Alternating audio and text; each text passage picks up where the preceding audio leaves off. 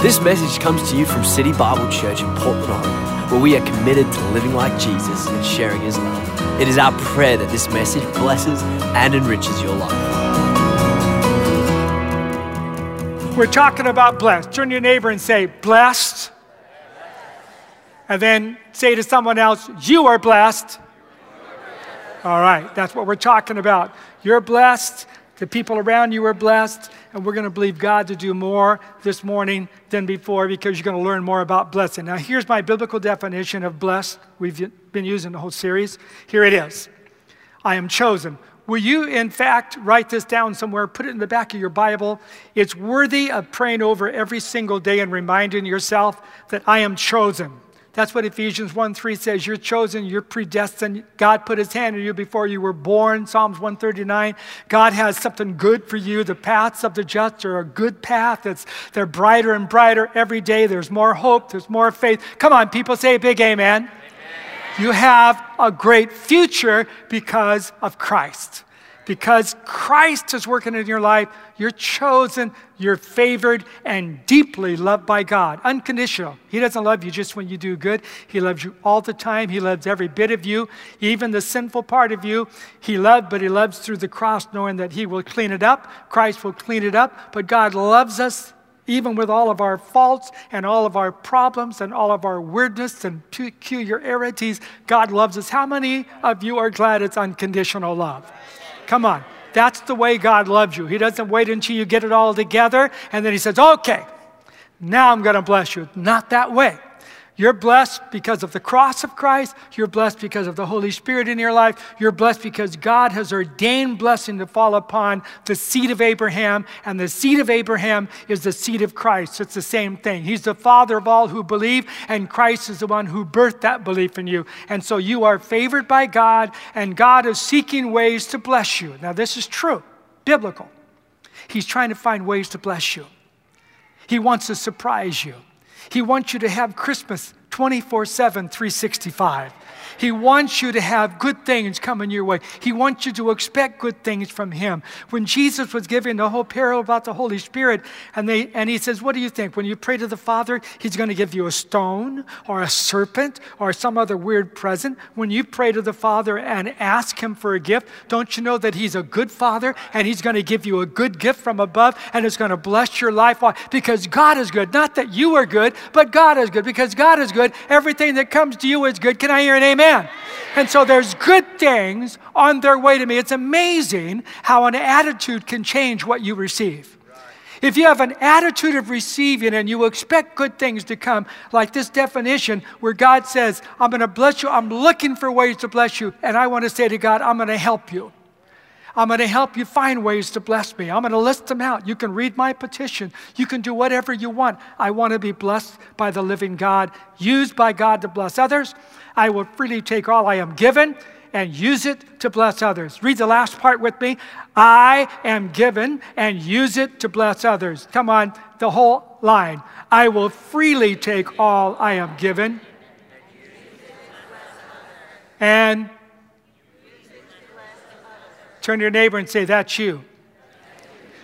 Now turn to your neighbor and say, do you need money for lunch? Whoa, that got a response. Today I'm a receiver. Okay, Genesis 12:2 is our text. Then I will make you a great nation. Personalize it. That's what Scripture's for, is to personalize it. This is the historical account. I want to give you a secret about interpreting hermeneutically Genesis 12, the whole chapter. I'm going to give you a secret. Read Romans 4. If you want to know what's behind the scenes to this scripture, the historical account, what happened to this man named Abraham and how God called him out of the Ur of Chaldees, and God says, I'm going to bless you and I'm going to lead you, and you don't even know where you're going, but I'm going to build you a house. You don't even know what the house looks like, and you're going to come to a land. You don't know what the land looks like. I'm going to do so much in your life. It's way above anything you can imagine. You have to go to Romans 4 and read what Abraham thought when that came to him. When God says, I'm going to make you a great nation, Abraham says, how?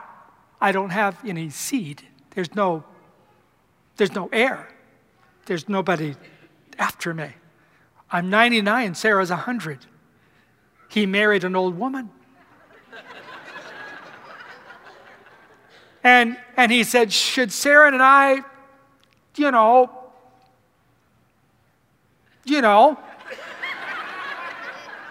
And Sarah laughed. And she said out loud, this is in your Bible, where she says, should me and my master play again? That's what she called it, play. It's a good thing for teaching couples. So, but this is mixed, so I won't teach what it means to play. But they both laughed. They both laughed just like you're laughing. None of it made sense. There was no way for the promise to be fulfilled. And Abraham, it says that he wavered at first, but then he caught himself, says, I will not waver in faith. This is all in Romans 4. Get the behind the scene of what a person does when they receive some kind of a radical promise. I'm going to make you great. I don't have anything to make great, God. I don't even have a family. I don't have hardly any livestock. And I live in the Ur of Chaldees, which is a nowhere place, and it was a nowhere idol worshiping place. And Abraham saying, just how's this going to happen? That's what promises are all about, and that's what we're talking about today. The promises of a blessing. How radical they are, how different they are. And yet when they come to you, and they are coming to you, they have already come to you, how do you handle them? I will bless you, and I'm going to make your name great. That simply means I'm going to make you successful. I'm going to lift your name up. I'm going to make you a person that other people will envy. I'm going to make you a stumbling stone for some people. They'll look at you and they'll say, how in the world is Abraham so blessed? And that's exactly what happened to him his entire life. Abraham, Isaac, and Jacob, to all three of them, they were a stumbling stone to everyone else. People could not understand it. How were you so blessed?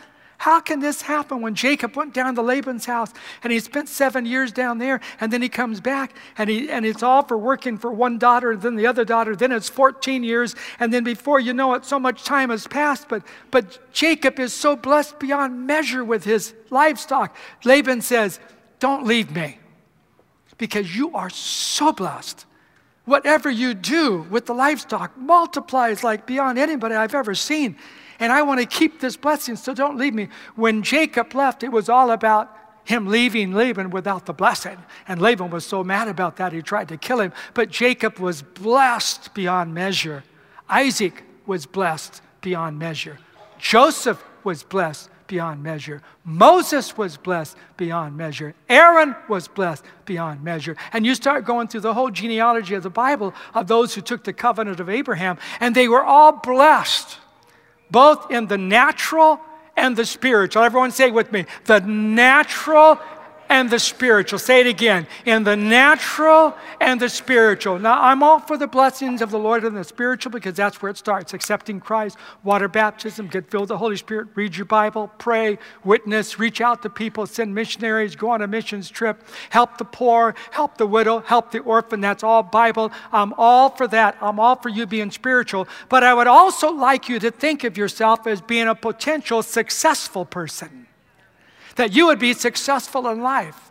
That you would have more than enough to give. You would have more than enough of an overflow that you can bless people anytime you want because God has made you successful. He's made your name great. He's promoted you. He's blessed your business. He's blessed your income. He's brought surprise money to you. You work hard, you give hard, and God blesses you hard. He tries to get in there and shake up your world and pour a blessing upon you that you cannot even contain because the blessing of the Lord maketh rich and adds no sorrow to it. And so when you start receiving the blessing of the Lord, you realize there's no sorrow to this. There's no guilt. There's no shame. I'm actually able to say, I'm blessed and I want to bless you in the name of Jesus. And I want to bless you. It's a wonderful thing to walk out of a service and maybe give somebody some gas money or find a college student that can help me get my water.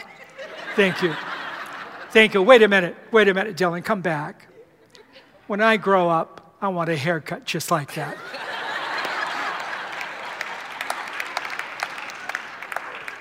He can't grow a beard yet, so he's got his hair.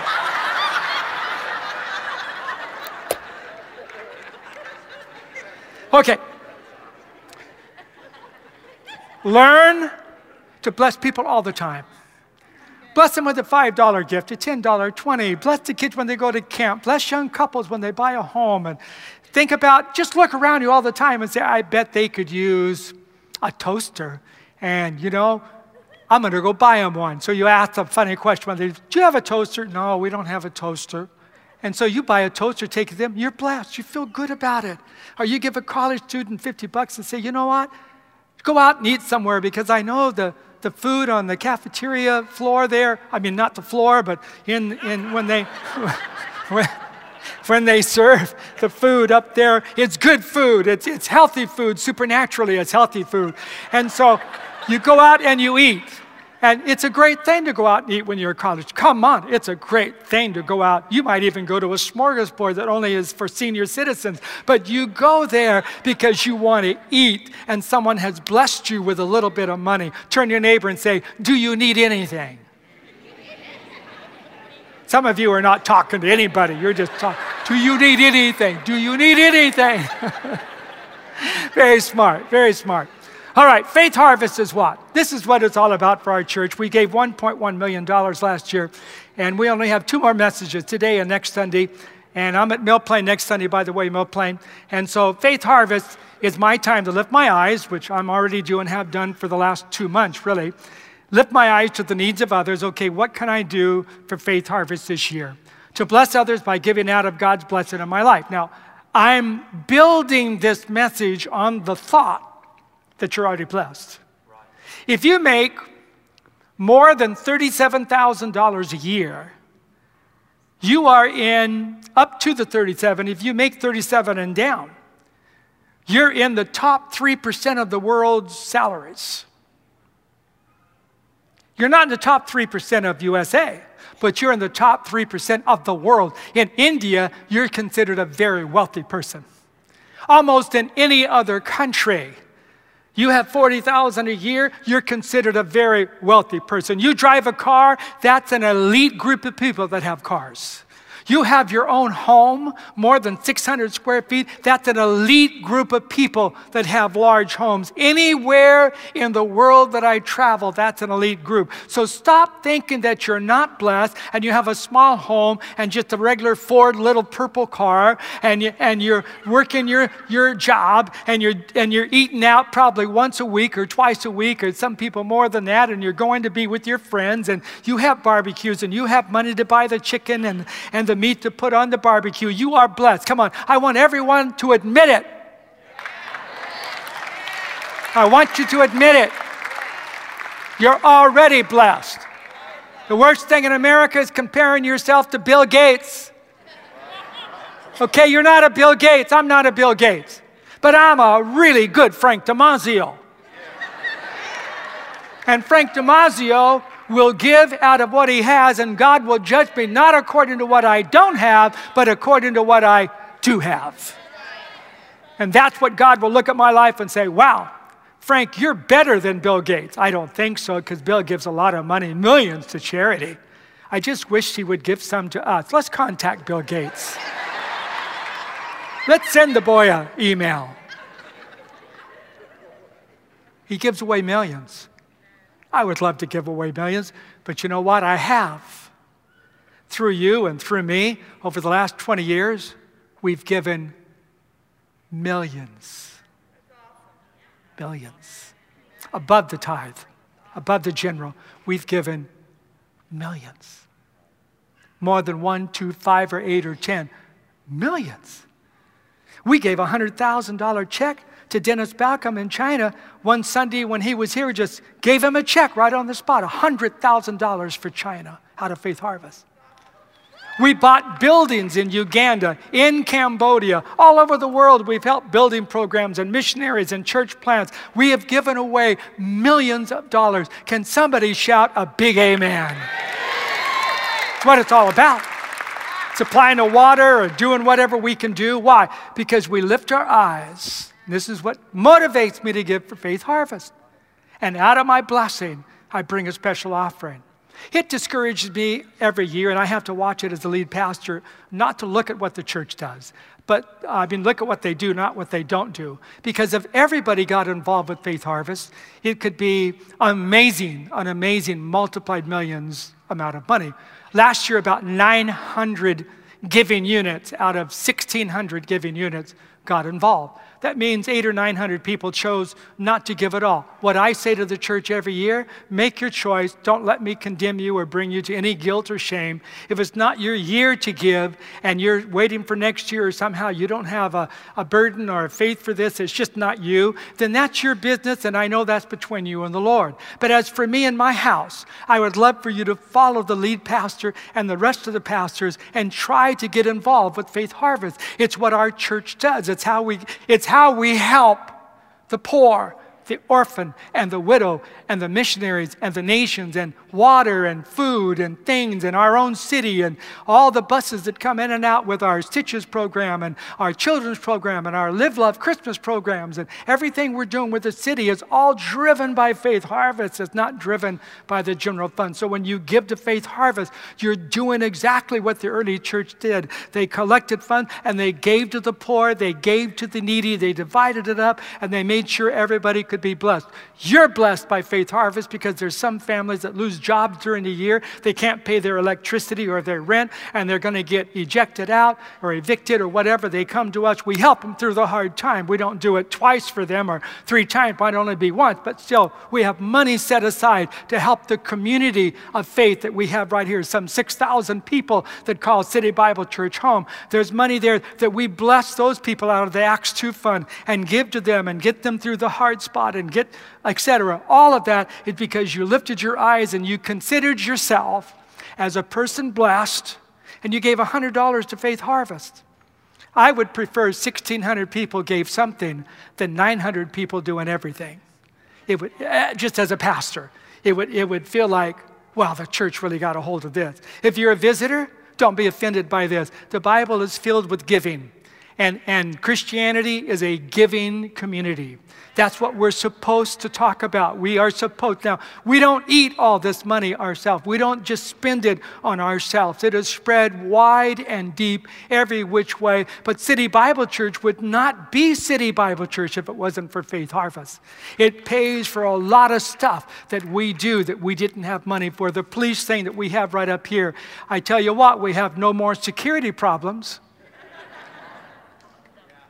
Why? Because they're here all the time. We're putting the police station now over in Mill Plain, a rest spot for them, because we have serious security things in that parking lot over there. And we used to hear people coming all the time, not anymore. Our police people are watching out for us all the time. They're driving around the building. They're checking things out. When they come in, they're looking for anybody suspicious around the college. They cleaned the whole thing up. It would have cost us thousands to put in cameras and security and hire more security guards who don't even get to carry a gun. What's with that? And so you have all these people that are supposed to keep us from all the evil, and all they can do is call it in and wait for someone to help. We've done that for years, and it didn't really get us very far. Now we have the real McCoy. They have a gun, they have a badge, and if they shoot the bad guy, it's their problem. Nothing to do with us. They are bona fide policemen. All right, the promises. All right, here we go. For a few minutes, we're talking promises. The promises of blessing upon my life are real and wonderful. That's what the Bible says. Today, everyone say today. Come on, 217, talk to me. Today.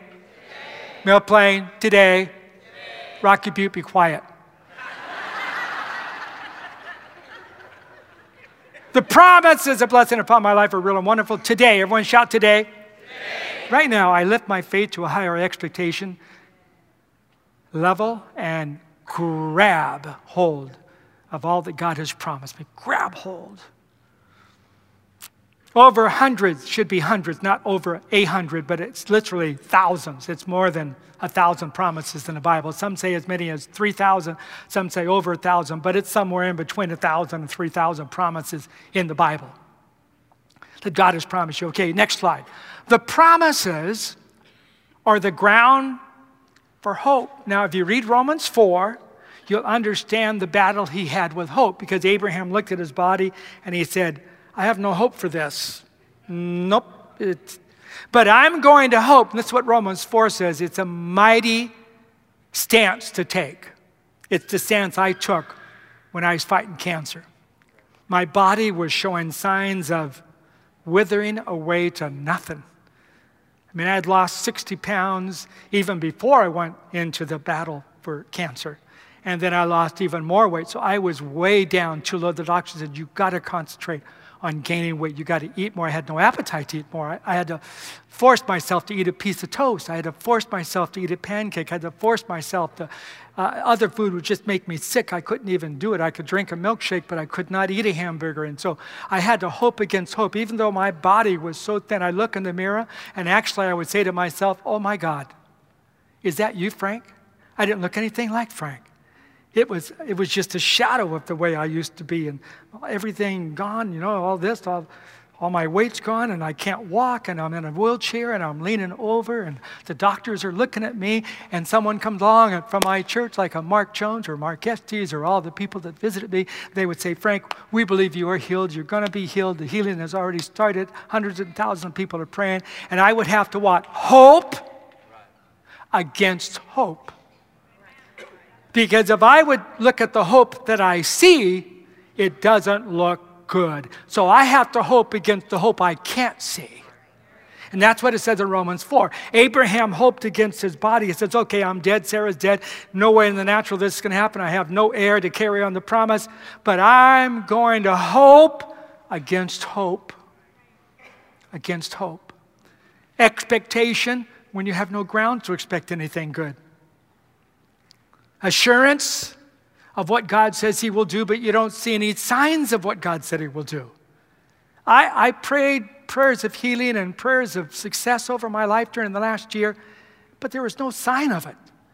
The doctors told me different things the whole trip I took. It was always a different thing every time. I was in with specialists 3 times a week. And I would hear different things, and it certainly was not faith building. It certainly was not hope building. It certainly was not, wow, we are going to get through this. It was always a maybe, an if, and this is what happens, and your percentage is this percentage, and this is what happens with people your age, and this is going to happen next. And I had to almost shut that out and concentrate on the invisible realm, which is really, I think, what saved my life, is to concentrate on the God who can do what man cannot do, and the God who sees me healthy. And I could see myself walking down the aisle to preach again. It was like a dream, way, way, way out there. For me to be in the pulpit again, or to be in the ministry again, or to be living again, and for me to do what I'm doing right now, which I love so much, I will thank God every minute, say, thank you, Lord, for letting me pastor and for healing me and letting me speak again and be around all these wonderful people and feel the Holy Spirit and be able to bless people still the rest of my life. But it was a faded dream that was way out there. Laying in that bed, I could hardly see it. And then people would say it, and I say, I know I need to say it, but I can hardly see it. You have to say what you don't see. It's right. You have to say, pray, grab, believe, hold on to, stand what you can't see. So whether it's the job or the healing or the marriage or the relationship or whatever it might be in your life or the finances you face right now, you have to see in the invisible realm, not the visible realm. Not the visible realm. And if you learn that, your life changes overnight. And the promises become the ground for expectation. What? You start hoping and expecting greater things. Assurance of what God says he will do. 1 Kings 8:56. This verse should be circled in your Bible and prayed as your prayer, according to all that he promised. That is, God, Jehovah Elohim, Jehovah Jireh, Jehovah Nissi, Jehovah Makadeshagim, all the names that could be put here. There's 9 of them. All that he is that invisible force, God, that has all of heaven, all the resources promised. And then it says, there has not failed one word of all his good promises. When I look at that scripture and I look at my life, tears come to my eyes. I get emotional. Why? Because that's my life. Not one word has fallen to the ground. What God promised me when I was 17, 18, 19, I'm still living out. Not one word fell to the ground. No one else could see what God called me to do. The prophecy sounded ludicrous, to tell you the truth. And the scriptures I got sounded radical for a guy to believe at my age or even to try. But somehow, I did believe it. And somehow, I did see it. And somehow, I believed that God's book worked for me, and not one word has fallen to the ground. 2 Corinthians 1:20 says, "For all of God's promises have been fulfilled in Christ with a resounding yes." Everyone shout the word yes. Yes. When Jesus died on the cross, all the promises from the Old Testament and all the promises yet to be written by all the authors of the New Testament books of the Bible, Jesus being the person who knew no time because he's God in flesh, he's Emmanuel, God with us. He's the manifestation of the Father. He is the one who is eternal being. He's the Word made flesh, but in his flesh he was not limited to the Word that made him flesh. He was only limited by the God who created him, and so he was an eternal being. And so when Jesus died on the cross, he took all the promises in both hands and he said, yes, yes. And the church says, come on, church. Yes. And we agree with Jesus and we say, yes. In the cross, in Christ, nothing's impossible. God can do all things.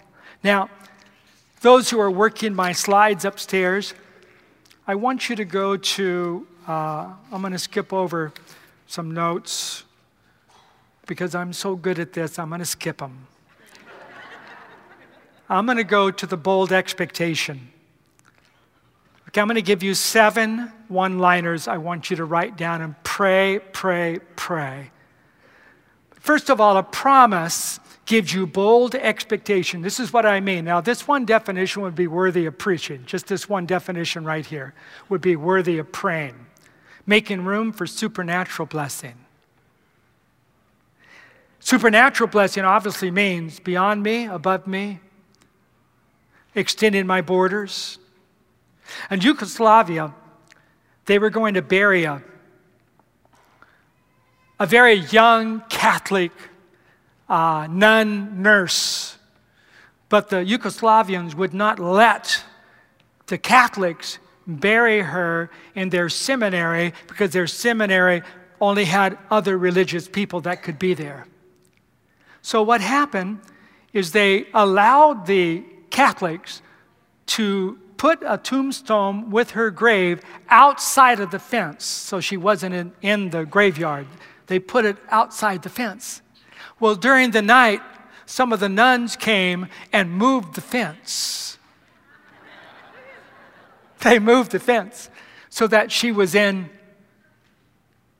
with honor, the burial area. Sometimes God comes into our life even though we have tombstones built and experiences that we had, and he simply moves and stretches the fence beyond where we are.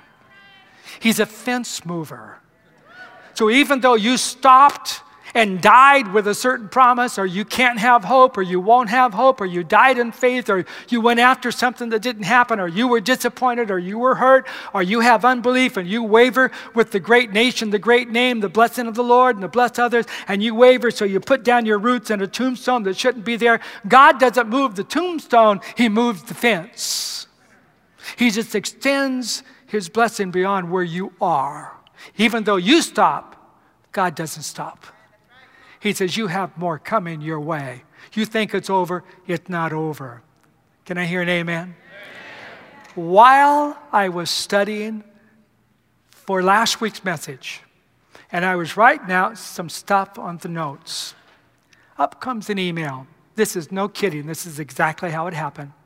And I was writing out some notes that talked about liberality, 2 Corinthians 8, and those who gave not only according to their means, but beyond their means. And everybody tried to stop them because they were too poor to give, the Macedonians. And so Paul says, but they gave beyond their own means. Nobody told them to do that, but they gave not only in their means, but way beyond their means. And everybody went, you can't give that, you can't do that, that's too much for you. And they said, we will be part of the blessing too, even though we're poor, we're going to give beyond our means. And as I'm writing this, in comes this check. This year has been a leaner, mean money year for our family, so we don't have the same we had the year before. I have not done anything for a year, not traveled, not written any books, not appeared anywhere, not done anything. And so that affects like a business, kind of the resources that come to me from outside. And as I'm writing, an email comes, so I check it out. And the company that we applied to give us money back on our out-of-pocket expense, we applied for this much, and they had 2 denial letters. And I'm not really keeping up with all this, but Sharon is. And I said, Sharon, there's in my computer 2 denial letters on what you asked for. She goes, doesn't matter. She says, I didn't know if they would give anything. I says, well, let me open the email and see what they say. I opened the email, and they denied the 2 smallest things we asked for and gave us a hunk of money. And I said to Sharon, just think, this company is giving to Faith Harvest. They don't even know it, but they're giving to Faith Harvest. How good is that? I'm a conduit instead of saying, ooh, woohoo. New suit, new shoes, new groove. Let's go, baby. Let's go shop. Let's go make it happen. I've been in the hospital. I deserve a new hat, new glasses, new shoes. I'm going to go out and spend some money.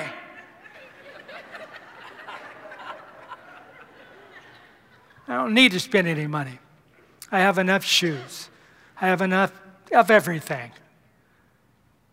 But I felt right then, thank you, Lord, you brought in Faith Harvest. Why? I have bold expectation for supernatural blessings. Okay, expectations, fixing your eyes. Don't put up any more expectation slides. I've said enough. Now write these down. I'm going to give you some things to expect. Very quickly, very easily. It'll take me 2 minutes to say it. Remember, I said that. It'll take me 2 minutes to say it. Times 2, times 3 maybe, but number 1, expect this, expect this. Expect the blessing of God to come on your home and your job and you. Expect it. Pray it. Pray it every day this week, 7 days. Pray it into December. Pray it into the first of the year. And say, Lord, I expect the blessing of God, the full blessing of God, to come upon me and my life and my job and my college and my career, all the promotions you have for me, everything that you're going to do with me. Lord, I'm expecting this thing that they have been talking about. Number 2, expect to be honored by God. I believe you're an honorable person. And if you are, 1 Samuel 2:30 says, for those who honor me, what a scripture, 1 Samuel 2:30. For those who honor me, I will honor. And those who despise me, they shall be lightly esteemed. That means they won't be recognized much by God. But if you honor God with your life, honor God with your mouth, honor God with what you have, honor God with your smile, honor God by helping the poor and the orphan, there's huge promises that come with helping the poor and the orphan. We do both. There's huge promises for helping the nations that do not have, and we do that. And so those promises are not just for an individual, but collectively. I'm saying, Lord, I honor you with my tithe, my offering, my Faith Harvest, and I want you to honor me. Number 3, expect the favor of God. The favor of God, it's an edge, an advantage that God gives you. And that advantage that God gives you is an advantage to be successful. Now, successful could mean different for every person in this room. For me, success would not be money. For me, success would be the church grows with more souls and people get saved, baptized, and become members and grow the vision that we have and touch our city and the nations of the world. I would feel the dream is coming true, and this is what it's all about. It's what I sowed my life for. This is the dream that I've always had. I'm doing the dream I always had. This is it right here. I'm not looking for something better. I'm not looking for a church over the hill somewhere or some other congregation. You are it. I will live and die with you whether you like it or not. So you're it. Why? Because I love you with an everlasting love. I believe in you. I believe you're honorable people, and the favor of God is upon you, and the favor of God is upon us. And God has blessed us. Wow, I mean, He has blessed our church. Unbelievable. Unbelievable. Pastors ask, how does that happen for you? I don't know how it happens. We don't try to get blessed. We just get blessed. We get people giving us things and money and opportunities, and the city is wide open to us as we've served them for 3 decades, 4 decades, 5 decades. The city, and we can do anything. Well, let's do anything. Let's make it happen. Number 4, expect to live generously. Every stingy gene in you, I cast out in the name of Jesus. Every fear, reasoning gene, I cast out in the name of Jesus. Every so much future planning that you can never do anything now, I cast it out in the name of Jesus. The only way you'll ever be a giver is to take advantage of the now. Not plan way out there, well, I'm going to give when I retire because we'll have a retirement check. You'll have that covered, and you might spend that check out there. And maybe you should, maybe Jesus will say, do it. But right now, what do you have? When the prophet came to the widow's house, she says, Elijah, I need a miracle. The famine came in, and my husband's gone, and me and my son are going to die. We're cooking the last meal right here. This is the last meal, and we're dead. Elijah says, okay, what do you have in your house? Funny question. What's in your house? She says, what do you mean, what's in my house? Do you have any oil to make food with the grain? Just a tiny bit. Well, take the vessel of oil, put a big vessel next to it, and listen to my word. As you pour the oil into this empty vessel, you will never lack oil, and you'll never lack grain. I'm going to multiply it as you pour it. The woman says, well, I'd rather just have a straight-up miracle. He says, I want you to collect every empty bottle, can, vessel, everything you have in your house. And when you do that, I want you to go borrow. This is in your Bible. I want you to go borrow from everybody in the neighborhood. Do you have an empty bottle? Do you have an empty vessel? And I want you to come put them all over your house. And the oil will pour as long as you have vessels of receptivity. But you got to put them out there. Where's your faith to live generously? Either you're going to live out there, or you're going to start putting vessels in your house and say, okay, I have $26 to give. I'm going to put it in the oil. I have $250, I have $1,000, I'm believing for. What's your empty vessel? You'll never know how good it feels to have a miracle of finance until you get to the place where you have to have one. Then all of a sudden, miracles start happening. I would like you to have a miracle of finance. I would like you not to live check to check. I would like you not to have no money in your bank account. I would like you not to worry about your kids or your grandkids. I would like you to have such a flow of faith and blessing that you can see your kids and your grandkids will be blessed, and you have more than enough, and you have plenty of empty vessels, and you're believing God for a miracle of generosity to pour into your house. Everyone that's believing that for themselves, lift your hand. Come on, lift your hand. Every hand lifted, give to start the oil. I would be a liar and not a good pastor if I told you it doesn't matter if you put seed in the ground, it doesn't matter if you make room for the oil, it doesn't matter if you have faith or not, it doesn't matter if you give or not, it doesn't matter if you stretch or not, it doesn't matter if you sacrifice or not. The Lord knows, and just kind of go on with life. It doesn't matter. It does matter. And you have to have a seed sown into the ground, and that seed might be the one that will move the mountain a month from now or a year from now. You know what the doctors told me straight up? They said, Frank, you know what saved your life? This is at the end of my treatments. You know what saved your life? I said, I'm all ears. Your bike riding. You came in such good shape. Your lungs, your body, your strength for the age you are. You're a 54-year-old, not a 64-year-old, in the strength that you have. And so we had to work on that, and that was the turning point of the treatments you took. You could have never taken these treatments. Who would have known when God told me, get on the bike? Wow, this is fun. riding downtown, feeding the bums, parking next to the no people that have no food, bringing them sandwiches. That's what I did on my bike rides. I went and bought sandwiches, fed the poor downtown. They were embarrassed that I did it. I wasn't embarrassed, but they didn't like me doing it the first time. They said, "Why are you doing it for us?" I said, "I don't know. I can't do it for me." I said, "I want to do it for you." And for a long time, I set the food down. They wouldn't come get it. There was about 15, 20 of them. They knew me. I'd bike there, stop there, prayed with them, talk with them, laugh with them, but they wouldn't touch the food. And I said, "Explain it to me. Why aren't you eating the food that I bought?" And the one young guy, probably 20, he says, "It's embarrassing." And I thought, Frank, why didn't you think about their dignity, about them as a human? Driving over there with my bike, carrying these big bags of food. "Hello?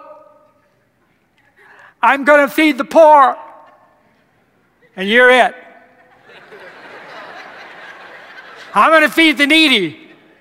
You fit." I learned a lot from those people on how inhuman I was toward them. They said, "We don't like people doing this for us. It's embarrassing. It says that we have nothing.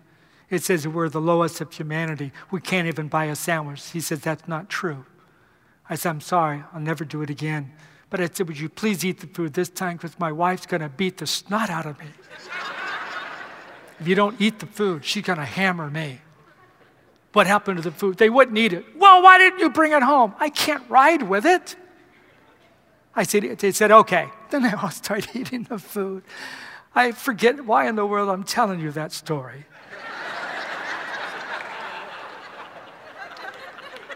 I totally into biking. Okay.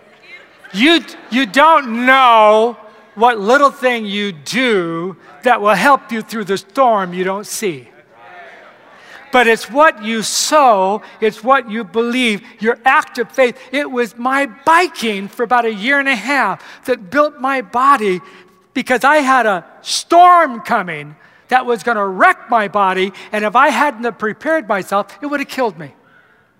I thank God for cyclists. How many of you are cycling? Don't quit. You might have a storm coming.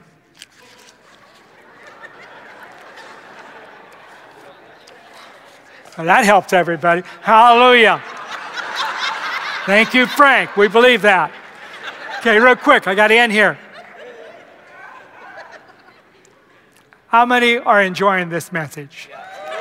How many more than enjoyment on every campus now? 217 Mill Plain Pearl, listen to me.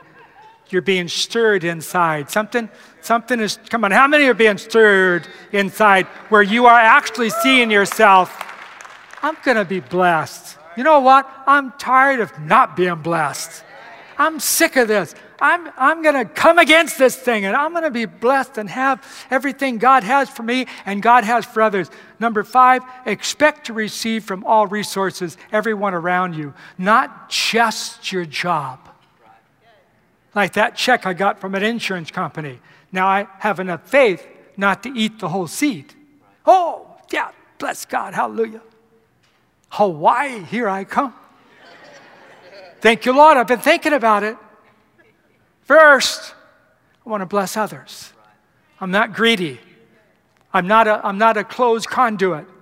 Remember what I say all the time?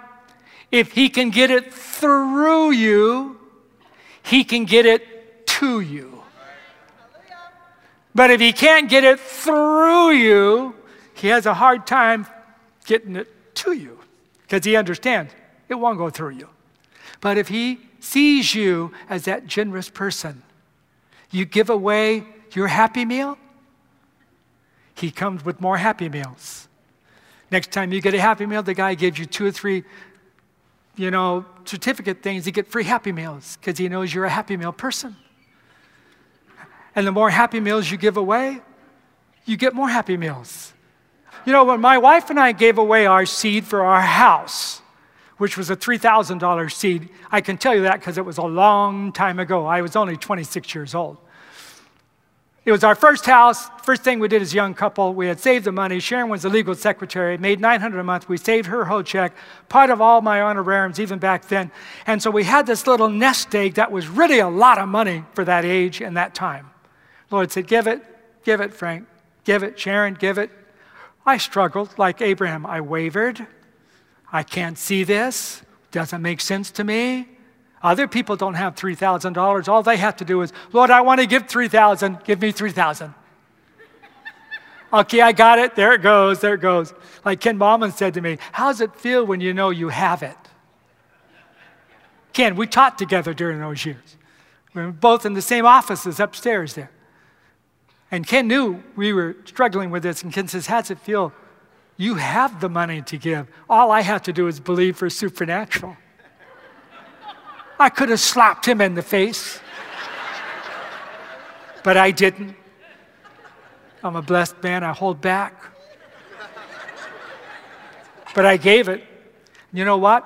The seed for the house made that seed become a house seed the rest of our life.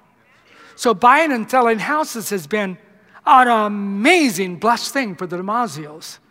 We made almost $70,000 off the house that we bought remodeling. So we made almost $70,000 on it. She sold $3,000, made $70,000. So I put it in percentage, say, Lord, I'm going to sow again. Doesn't always work that way, but for us, it became a house seed. Expect resources to come from surprise insurance, tax returns. You can give Faith Harvest until about June. You don't have to give it all right now. We pace ours out right through June. Are the bands coming? If you don't come, I'll keep speaking. Number 6. Expect to see a breakthrough into the blessing storehouse in heaven. Expect to break through to the heavenly storehouse. Why? It's full. The Bible says it's full of good things. It's full of treasure. It's full of blessing. It's full of favor. It's full of open heavens. It's filled with the word multiplication. I want the storehouse of heaven to open to me. Can you all say amen? Amen. All right. Number 7, expect victory in warfare to keep the blessing that comes upon you. Why? Every blessing has an attack and a test. I'll tell you next week how to handle that. Every blessing has an attack and a test. What do you do to keep the blessing of the Lord upon you? Don't miss next week, the next exciting episode, as we tell you not to give up your blessing. All right?